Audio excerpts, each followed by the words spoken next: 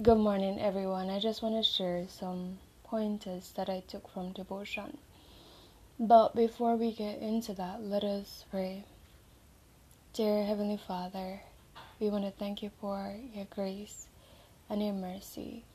As you're about to open your words, we ask that you unclog our mind, unscale our eyes, give us a receptive heart to receive your word, and let it bring about some transformation in whatever way that we may need it. Your word declared that your word is a two-edged sword.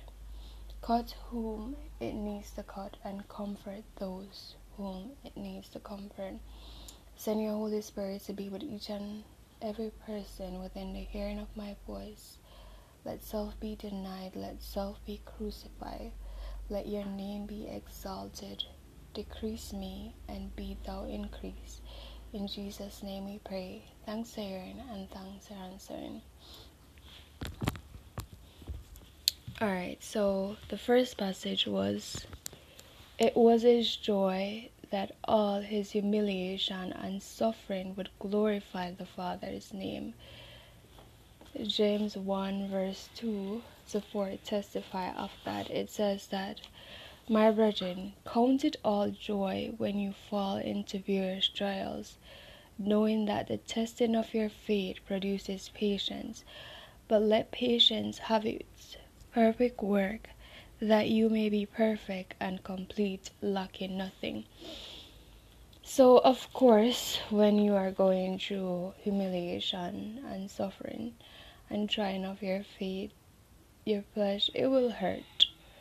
But the main point about this is that you think about the joy ahead. Think about the joy ahead. Knowing that whatever you go through, as long as you're going through it for God, you will be changed, transformed. You will have that perfect peace which is promised to those who follow and seek after God. Another pointer from the book Desire of Ages is that Satan's craft is most successful against those who are depressed by difficulties.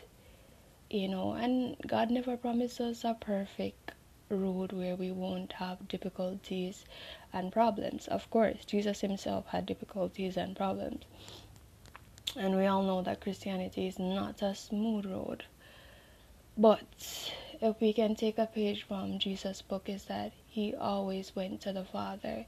He fed upon the Word, he lived upon the Word. The Word was him, and he is the Word.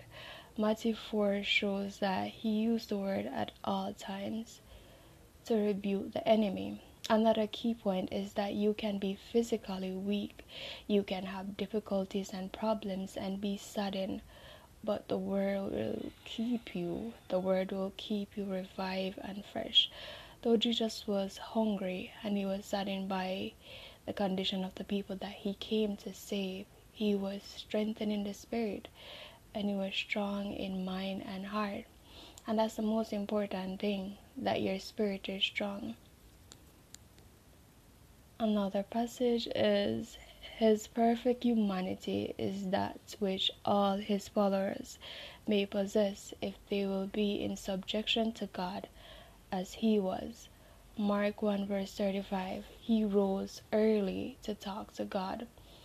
And that's where we get strength from communion with God in praying and studying of the word and applying of the word. Luke 5 verse 16 says, he often withdrew himself for spiritual strength.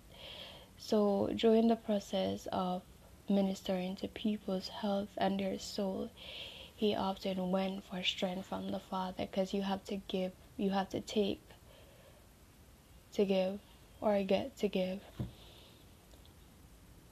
All who will go to work trusting not in what they themselves can do, but in what God can do for and through them, will certainly realize the fulfillment of his promise. Greater works than these shall he do, declares, because I go to the Father.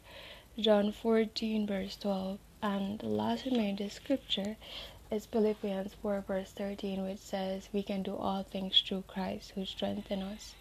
And Jesus commands us that we are to be perfect as he was perfect. And only way we can be perfect is we put away self-sufficiency and pride and depend solely upon Jesus and trust in him. To have a blessed day.